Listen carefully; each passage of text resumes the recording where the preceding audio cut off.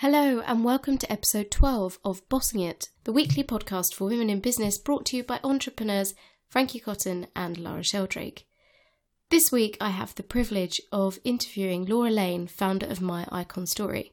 I met Laura about 6 months ago and was really inspired by her story. In this episode we talk about building an online business, bootstrapping, expensive mistakes, and using your network. We hope you enjoy.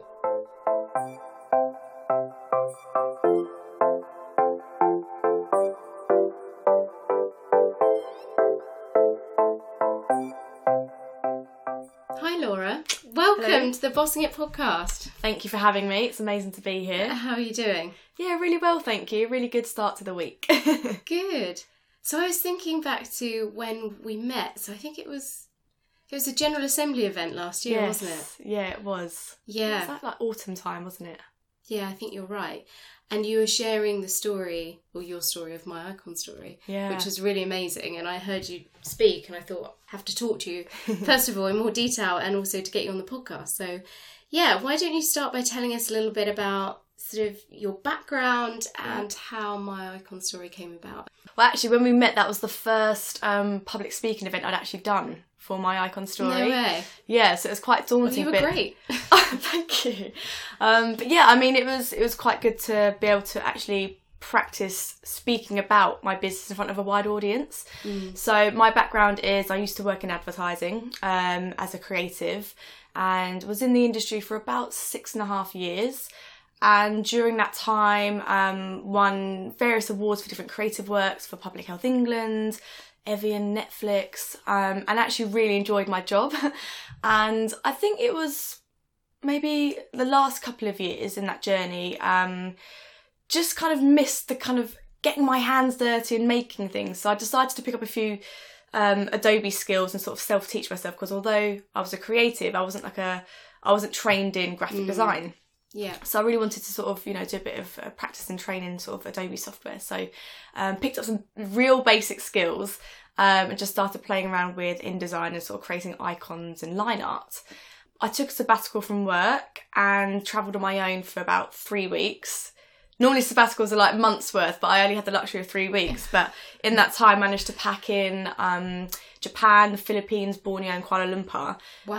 And travelled on my own for the first time. So it was quite a big thing for me because I'd never done it before and I was a little bit, nervous about doing all of that on my own. Yeah.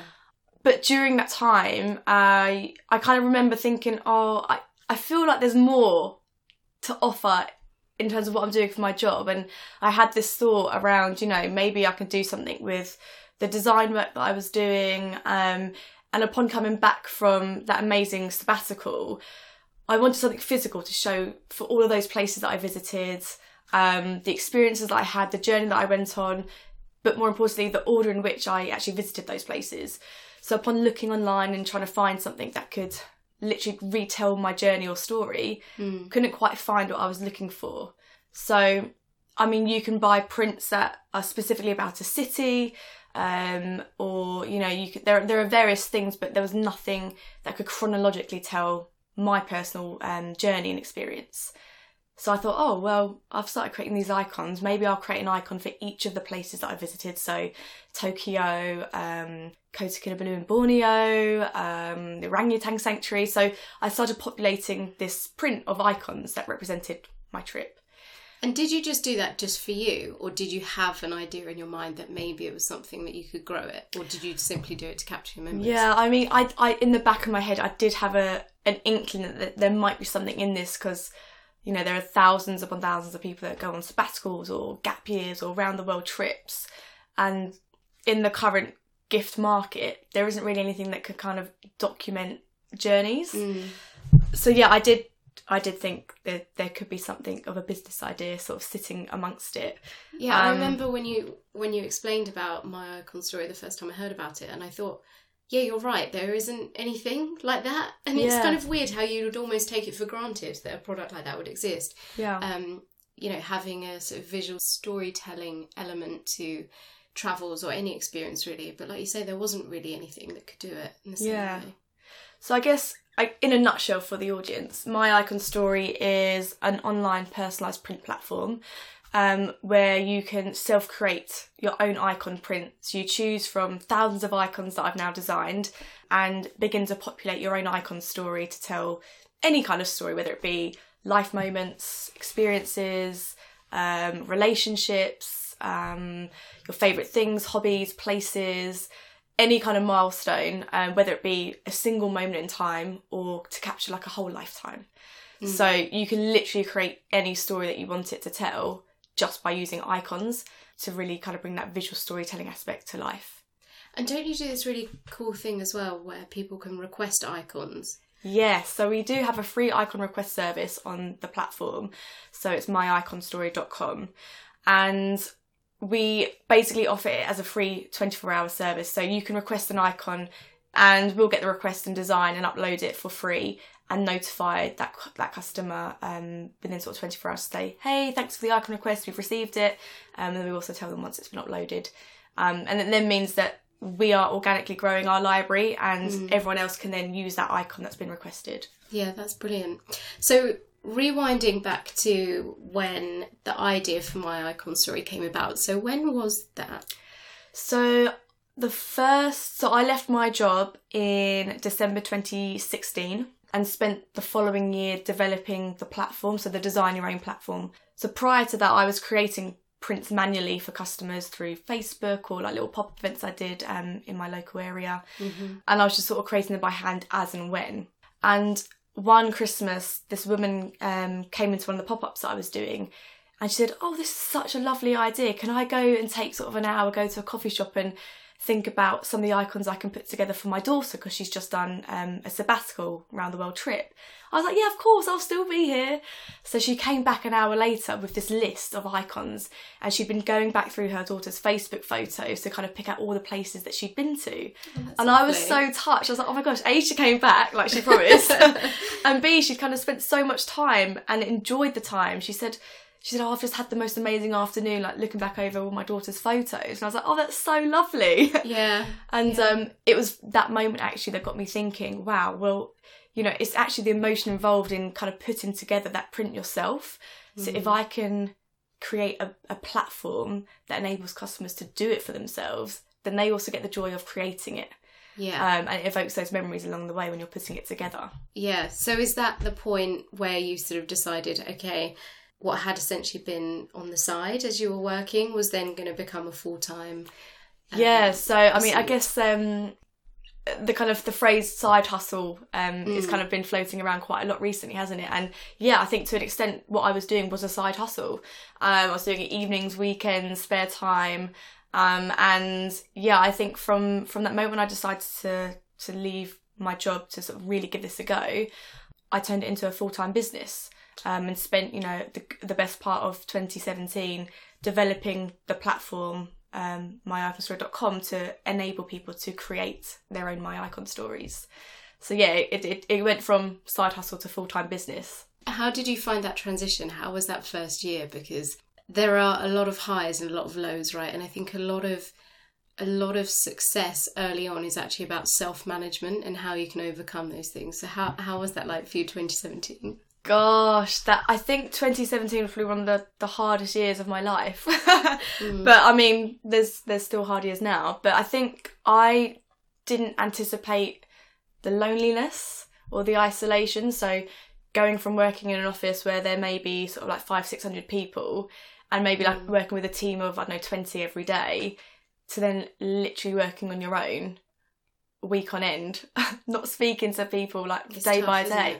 It's so tough. And I think I like to think I'm quite a sociable person, like missing out on that work social culture I think was one of the hardest transitions, physically and mentally. But then yeah, I guess the pressures that you then put on yourself because you're managing your own time and there is no one else to answer to but yourself. So I found that really tough because if I ever wanted to, run something past someone, there was no one really to run it past. It was just me. So yeah, I found that really difficult to kind of get to terms with. And I think everyone says, oh, it's so good you get to work for yourself. And I'm like, yeah, it's amazing. But also I've got no one to, bounce things off of. Yeah, those sort of things that you take for granted, I guess. So what sort of strategies or what tactics did you use to help overcome some of those things? Do you remember? Yeah, I mean, I started going to a few sort of networking events, meetups, talks. I actually joined a couple of groups on Facebook, which have been beyond brilliant, I think, for me.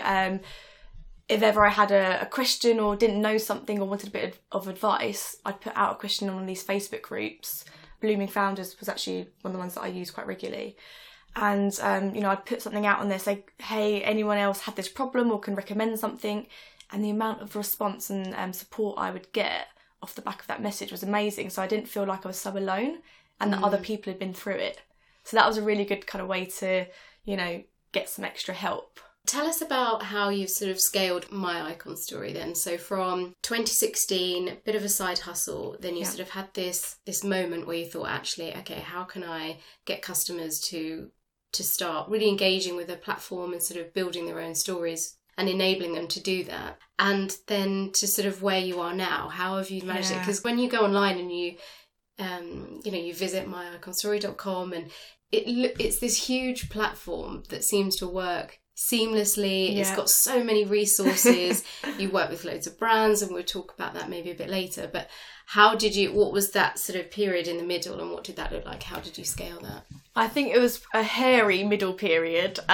So the best part of 2017 was like building that website, that platform, which did take probably 9 to 10 months in total, from sort of initial concepts and wireframes which I designed, to then working with a developer and, every sort of week and month back and forth going between the different stages of the website development process. Did you use a local developer? Did you use some? How did you find someone? I was recommended someone. I was looking into IP protection, and we've got thunder. For any listeners, there seems to be a storm which has arrived.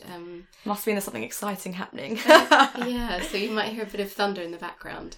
So I was recommended a website developer, and I had never met this guy before, but he came recommended, so I used him. He was based in Oxford, so most of it was remote, but I did meet up with him a couple of times. I might come back onto that story because the website that you see now is the second iteration within the space of about a year and a half. So okay, fine, that was a tricky situation in itself. So obviously developing the site, and then I guess really it was a case of, whilst all that was going on, I was trying to think about, how do I actually build a brand? Because there's no point having a website and a product if you've not got a story and a brand behind it. Yeah. So exactly. In terms of, because people always think, what do you do with your days if like the website's being built? And I can't tell you like how many things I managed to find myself doing for the business setup. So how did you go about building the brand then, and what was important to you? Because if your experience was in sort of a creative world, so did that give you a strong sense of what you wanted to build? Yeah, I think it definitely helped. So from a media perspective, and like audience engagement interaction, I was, quite savvy on the ways in which to get customers to engage with the brand. And obviously social being a massive part of that. But I think really the most important aspect was to really bring that story to life. So although My Icon Story obviously is a digital platform, the service and the brand that I've built behind it is very personal and personalised. So whenever we have a customer that gets in touch with us, it's a very one-to-one conversation. If people are requesting icons, again, it's very personal because they're requesting something that might be a wedding venue, for example. So we like to kind of put a face to the brand. So even though it started off as a digital website platform, actually it is still just me behind it, and I have that one-to-one relationship with customers, and the feedback has been, wow, the service is brilliant, it's really personalised, and you take loads of time to respond to emails and make it really sort of like easy communication. So I think that from a non-design perspective was probably the most important thing, was to make people feel like we're not just sitting behind a computer screen, actually it's a proper service. And how about from a PR perspective? because you've had some good press, right? And you've won great awards PR. And you've done all sorts of things. So tell us about that. So I've done all the PR myself, and people always say, how did you get into the Metro? So I was lucky to get into the Metro in my first Christmas, amongst Stylist magazine further down the line, and little bits here and there were local press, and I've gone after it myself. The Metro piece specifically, I used my contacts from my old advertising days. So I was always quite, I don't know, maybe, I don't know what the right word is, but I didn't want to ask people for help early on because I wanted to try and prove that I could do it myself. But then I got to a stage where I was like, well, no, you've worked hard to make these contacts. People are offering to help, so take them up on it. Yeah. So I took them up on it and I said, guys, listen, I don't suppose there's any way you can get me a piece in the Metro. So Metro do this thing called Behind the Idea. And I said, I'd love to sort of share my story in the Behind the Idea feature. And they made it happen. Wow. And they also added me into the gift guide for that Christmas. So I had 2 pieces in the space of a week. Brilliant. And that was kind of the turning point for me, where it went from sort of like a trickle of orders to, say, 100 orders in the space of a week and a half over that really important Christmas period. And I remember getting the champagne out thinking, oh my gosh, I've just made my first 100 orders. I never anticipated it. And I think maybe I was a bit naive to the impact of old school print. Yes. Yeah. So yeah, it was amazing. And from that point, I was getting orders from, I don't know, people in like Wales and Scotland and Ireland and Manchester, Birmingham and Newcastle, all these places where I don't know people. They're not friends of friends of friends. Yeah. So that was a real kind of moment for me because they were, you know, customers that were by no means related to me and they'd seen it in print or through any other media. It's really interesting what you say there about you can almost forget the impact that print and traditional media can have because we're so empowered with digital media and social media and we can create so much of that ourselves and have so much control. Yeah. You put all of your energy into those spaces, which is wonderful and can, you know, do really great things, but actually incorporating that layer of traditional media and press is really important because of the scale of the audience, right? Yeah. So yeah, that's really sort of, yeah, I think that's a good point and one that is possibly often overlooked these days. Yeah. So that was a good Christmas then for you. Brilliant first Christmas because we'd launched the site pretty much in September of that year, and by I think the second week in December, we'd reached the 100 order mark. So it was brilliant. And I was like, yes, winning. Okay, I don't need to do anything else. It's working. Until the following year. Well, I was going to say, did that sort of sustain or then did it ebb and flow or what sort of Definitely happened? ebbed and flowed. And I think probably by March 2018, like orders had pretty much near on stopped. So I got a bit for Valentine's Day, but I didn't have any PR around Valentine's Day. And in fact, I didn't get any other PR for the majority of the rest of that year, which had a massive impact on sales. So even though I was growing my social and doing loads of content and maybe doing like Facebook ads and Instagram ads, in terms of those like big important PR pieces around those key gifting dates, I didn't get any, which meant actually orders fell dramatically. So what did you do? How did you deal with that? That's a huge challenge. Massive challenge. And I kind of just put it down to, okay, it's fine. This is the first year that I've been in business where the website's been working and transactional. So we'll use this year as a test year. So we can then see a flow of throughout the year where there are peaks and troughs in sales. Naturally, they fit towards where there are, you know, gifting dates, Mother's Day, Father's Day, and all that kind of thing. But yeah, I kind of almost just wrote it as a test year. But something dramatically needs to change in order to not make it a reoccurring theme and actually to have a consistent level of sales throughout the year in order to manage that important cash flow. It sounds, I mean, obviously it's easy to say with hindsight now and to sort of tell the story, but it sounds like you managed that emotionally quite well. Was that the sort of reality or was it a bit? No. I can't tell you the amount of like little mini breakdowns I've had like week on week or month on month. You get good months, you get bad months, you know. When you get like a little mini win, it's like the best week ever because you've done one thing that's like worked really well. If you get one thing that's not gone so well, you then take that as the biggest, you know, backward step. Maybe that's being a solo founder where you haven't got someone to say, hey, no, it's cool, don't worry about it, like move on quickly. I tend to stew on things, or at least I did in the first year anyway, whilst I was like learning how to, deal with being a business owner for the first time. It's easier now because I've been through all the peaks and troughs and the roller coaster of the first year, and I've learned a hell of a lot along the way. So how did you pick that back up then? So you had your test year where you were seeing when the orders would come in and what the year sort of looked like and how the website functioned and everything else. How did you then get back on track and start to grow the business again? So I thought there's two ways I can grow the business. I need a load of money to put behind it.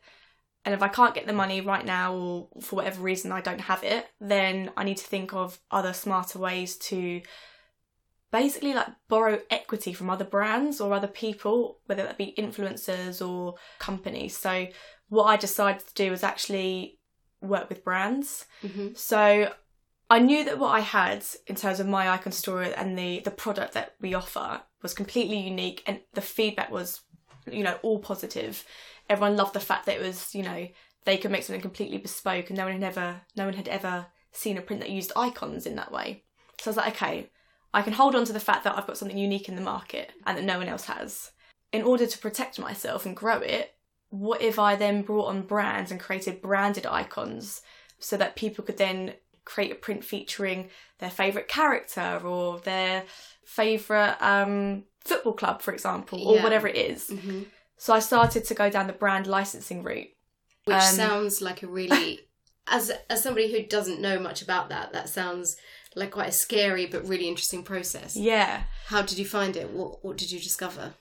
I think if I started my life again and didn't have a business, I would work in brand licensing. I love it. It's absolutely fascinating.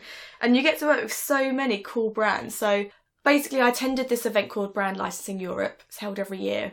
Set up meetings with various brands and said, hey, this is what we're about. This is what My Icon Story offers. We want to create icons of your characters, assets, whatever it might be, and add them to our website as an icon collection so that customers can choose that icon and put it onto one of our prints as a personalised gift or personalised print product. So the first brand that we got on board was Transport for London. And it's always, like, the hardest thing is getting that first person to believe in you, to say yes, because then all the rest tend to then follow, or it creates that snowball effect. Yeah. So again, I used my contacts from my advertising days, and actually Transport for London were one of my agency's clients. So I asked a colleague, said, any chance you can put me in touch with someone at TfL, have this idea, want to, use all their icons or their station icons, so that customers can feature, the station where they live, like Bermondsey here, for example. Mm-hmm. Took about 15 months from initial conversation right the way through to getting everything signed off and up on the site. But yeah, then that opened a whole load of other doors to different brands who saw that we were working with TfL and we had icons for all the stations. And then it kind of put the seed in their head to think, oh, I get it. Oh, I know. Oh, they could use our assets or our characters or whatever it is. And then it kind of spiraled from there. So now we have icons for Natural History Museum, for Love Hearts, for... Yeah, the Love Hearts one. Yeah, I'm really excited to launch that one. We've also got NYC, which is New York's tourism board, and they own New York Police Department and New York taxis and a whole host of things. And now we're attracting, character brands like SpongeBob and Nickelodeon and Mr. Men and Little Miss. So it's beyond fascinating, and I'm really enjoying that side of it. Because again, no one else is doing it. And once I've got that licensing deal, you then lock out the competition. So it increases our USP. That's really interesting. So you were just telling us about two things that you were considering. So one was working with brands and the other one was around investment. Did you go down that route, or what does that sort of look like for you? So I was very cautious early on in that I knew amongst the startup world that going for investment seemed to be like the done thing, almost like a status. Yes. Or what series are you? Or how much are you raising? Are you investing? Are you, looking to speak to VCs or angels? And it was this whole world that I literally knew nothing about. Yeah. I didn't even know what an exit strategy was until maybe a month ago when I started properly looking into it. And I thought, no, do you know what? I want to bootstrap and self-fund the whole business as far as I can take it myself, and then I'll see where I get to. So I've definitely toyed with the idea. I've looked at various different options, whether it be crowdfunding or angels, VCs. And now that I'm in my kind of second full year, it now feels like the right time. I've had 2 years worth of the business, understanding it and growing it, to know that, okay, I've got some decent figures that I can actually put some as that backup. And now I'm going for investment. But it's taken me 2 years to think I'm ready to. Because I didn't just want to do it off, just based on an idea. I wanted to have a bit of traction. I wanted to, create something unique. And then, the brands I now can use as currency to say, well, we might not be making, millions in sales, but we've got all these brands that believe in us, so we must be doing something right. I really like what you're saying there about taking the time to really consider what your investment options are and actually letting the business sort of bed in a little bit. Because I think you're right, there's a lot of pressure to go down the investment route, and you look at the structure of accelerator programs, for example, and all of these sort of networks that are built around bringing together investors and founders. And for some people, it's essential and they need that investment and they're not going to be able to grow the business without it. But in more cases than not, actually, there are things that can be done, as you say, by bootstrapping, self-funding, and actually just putting in the groundwork. And it's probably not as glamorous and you're not going to make so much money up front, but actually the strength of the business and that organic growth that you see, the connection to customers, really feeling every win and every loss as well to a certain degree, I think just gives you a completely different relationship and understanding of what it is that you're creating. And then, puts you in a stronger position to know what you want and to fight for it as well. Yeah, and I feel like I know my business. I know what works. I know what doesn't work. And I've had, 2 years worth of experience and, data and customer attraction to be able to predict going forward. And I think, there's a lot to be said for sort of just waiting for the right time. Now, doesn't mean you have to wait forever. Obviously, you've got to make a decision. But I've now come to that decision where I can't take the business any further without an injection of investment.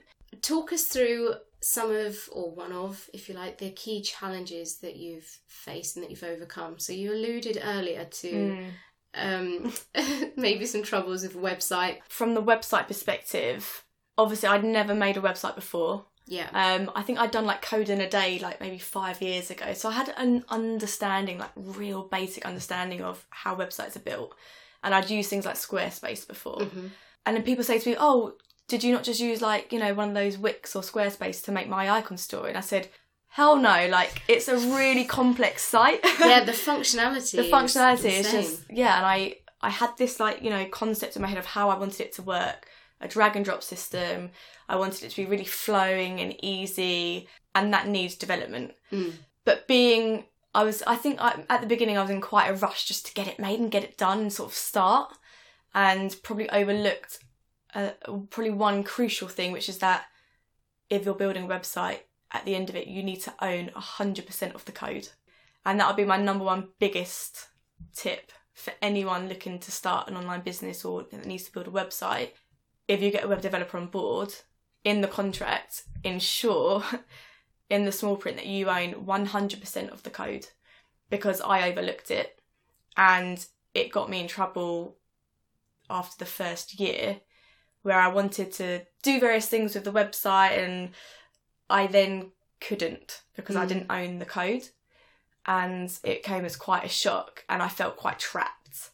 And I also felt embarrassed that I'd been that naive and overlooked it. So when I was telling people, I was almost embarrassed to be like, oh, I signed this contract and basically didn't have 100% ownership of the code. And I just felt like an absolute idiot. But you don't know what you don't know. That's the thing. And that's why it's really important, things like this where you share your story, is that others listening will know, right, okay, well, I'll make sure that I do that or I don't do that, because, you don't know what you don't know, and it's a minefield. You're having to learn skills at 100 miles an hour when you start a business, and you literally have no idea. You might be plugging one hole over here in terms of knowledge, and then there's something else, whether it's sort of, I don't know, tax returns or God knows what. But you shouldn't be embarrassed, but it's a really good point that you've made.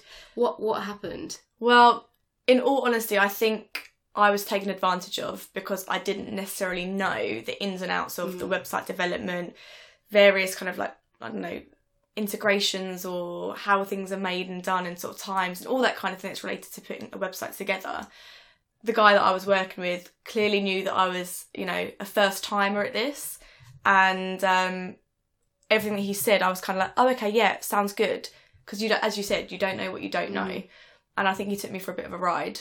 And did he lock you into that under the assumption that then you would have to continue using him to do any development? Completely. Yeah. He basically said I couldn't sell my business or my website if I wanted to, and no other developer could work on the website. So I thought, well, what if I wanted to then have my own in-house team later down the line? No, sorry, it's my code, and I wouldn't let anyone else touch the code. So it was a real red flag, and I was like, oh my gosh, I feel trapped. Like, hang about, I want to be able to grow my business. I want to have a team or have my own in-house developer.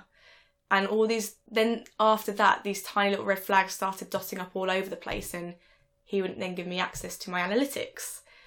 Oh my God. And I was like, right, this guy's a shark. I need to get out. Yeah. So the advice was, and I had to, it was a real hard one to take, but you're going to have to rebuild the website again with someone else, completely rebuild the code from scratch and own 100% of it.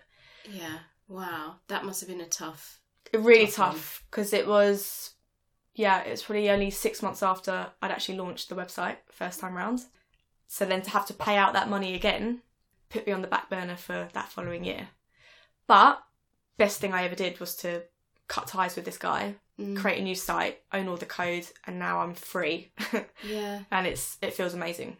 When things like that happen, it could go one of two ways. You could either decide to not bury your head in the sand, that's not really the right phrase, but continue down the path that you've gone because you've already dedicated so much time or equity or whatever to something, or just walk away and do it quickly and sort of rip it off like a plaster and start again. And I think a lot of people often go down the path of, well, I've already invested this much in it, so I'm going to keep, so that sort of becomes a compounded investment in something that's not quite working or it's not quite right.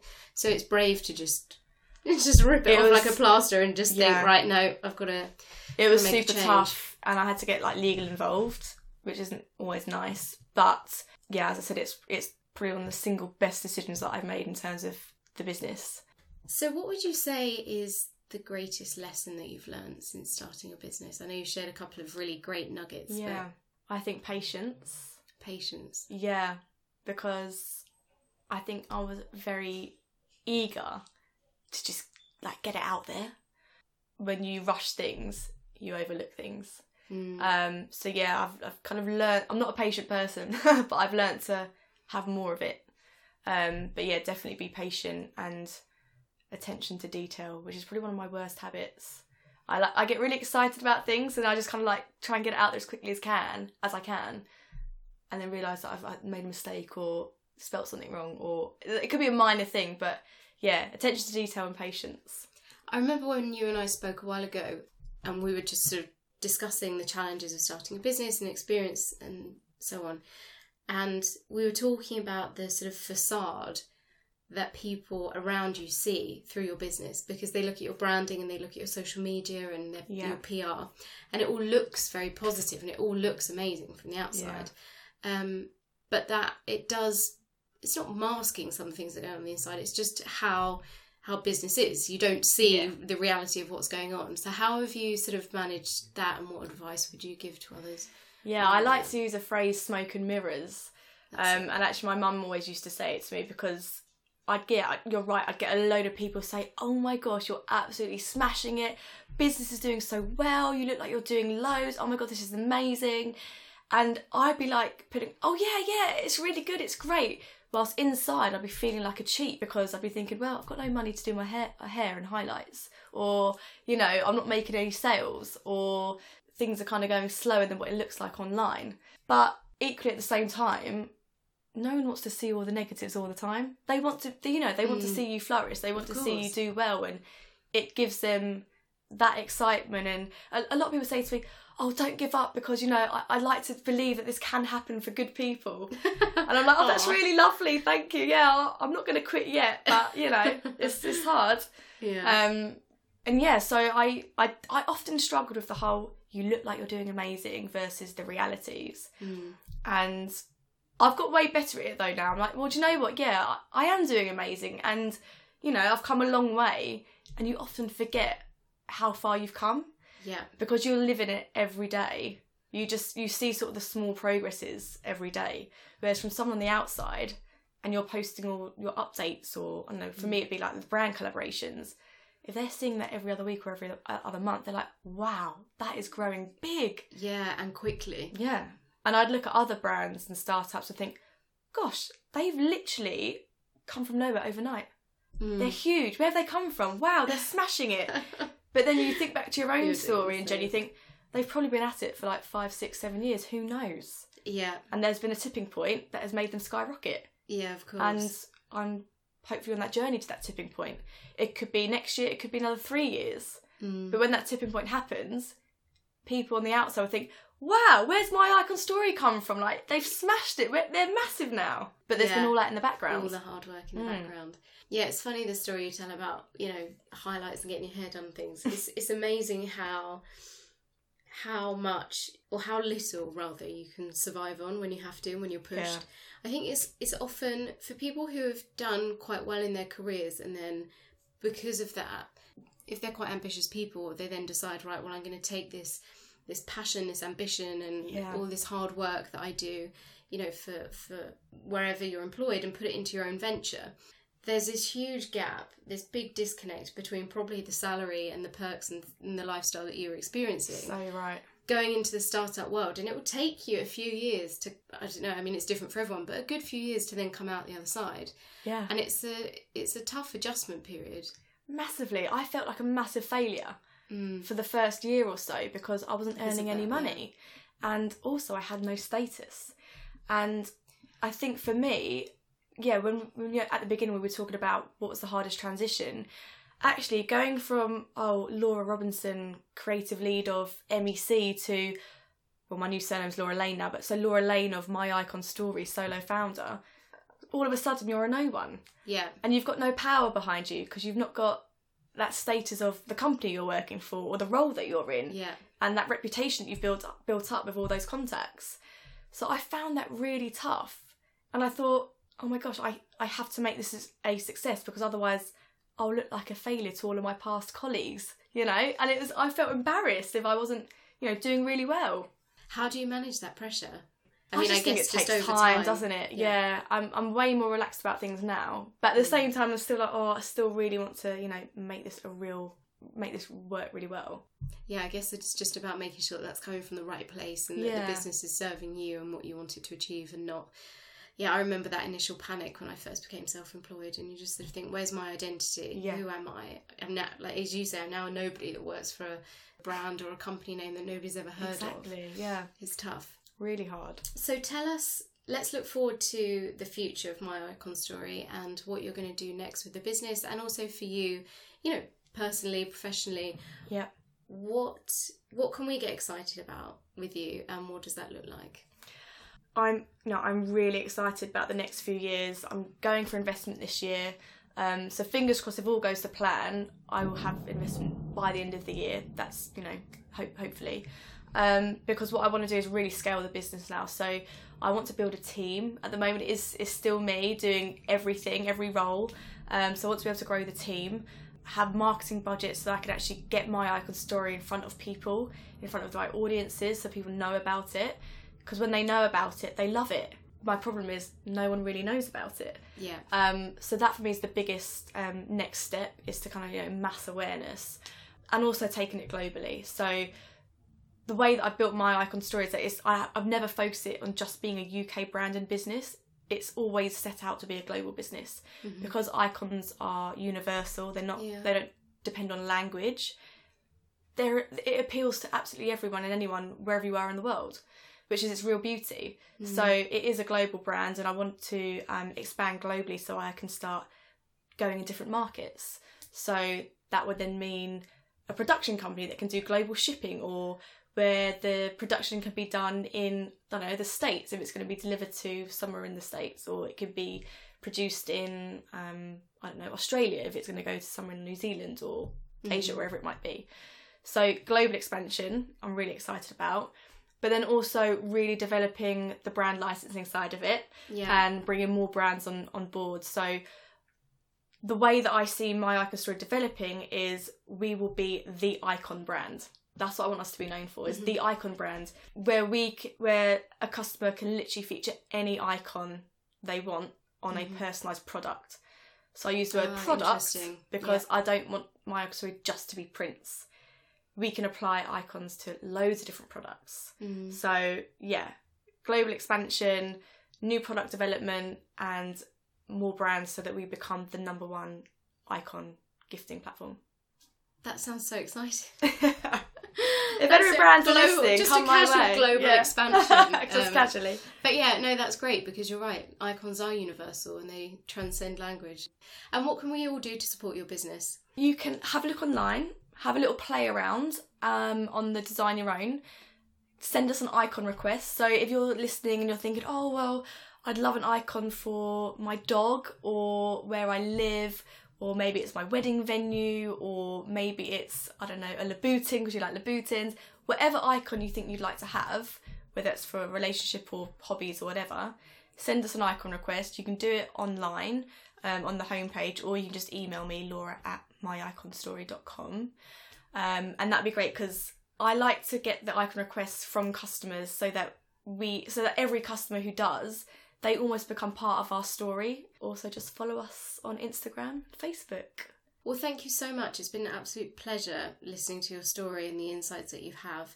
Before we go, is there a final note that you want to share with listeners? Any piece of advice or anything you suggest that people go away and do? Yeah, I mean, I think I had a vision and an ambition, and there's been many hurdles along the way, but like a hurdle, you've got to jump over them. So that's what I've done to get from where I started to where I am now. And there's probably a ton more hurdles to jump, but I'm ready to jump higher than ever. So yeah, if you've got an ambition and you're focused, you can make it happen, even if you've never done it before, like me. Well, I think what you've just said is absolute testament to what you've built and what you've overcome, and the amazing brand that you've built with My Icon Story. So well done, and thank you so much for coming. Thank you for having me today and for sharing your story with us. We hope you enjoyed listening to this podcast episode. As always, you can get involved with the conversation online by tagging us @FoundFlourish and using the hashtag BossingItPod. And as always, please do rate, review and subscribe. And we'll see you again next week. Have a good one. Bye.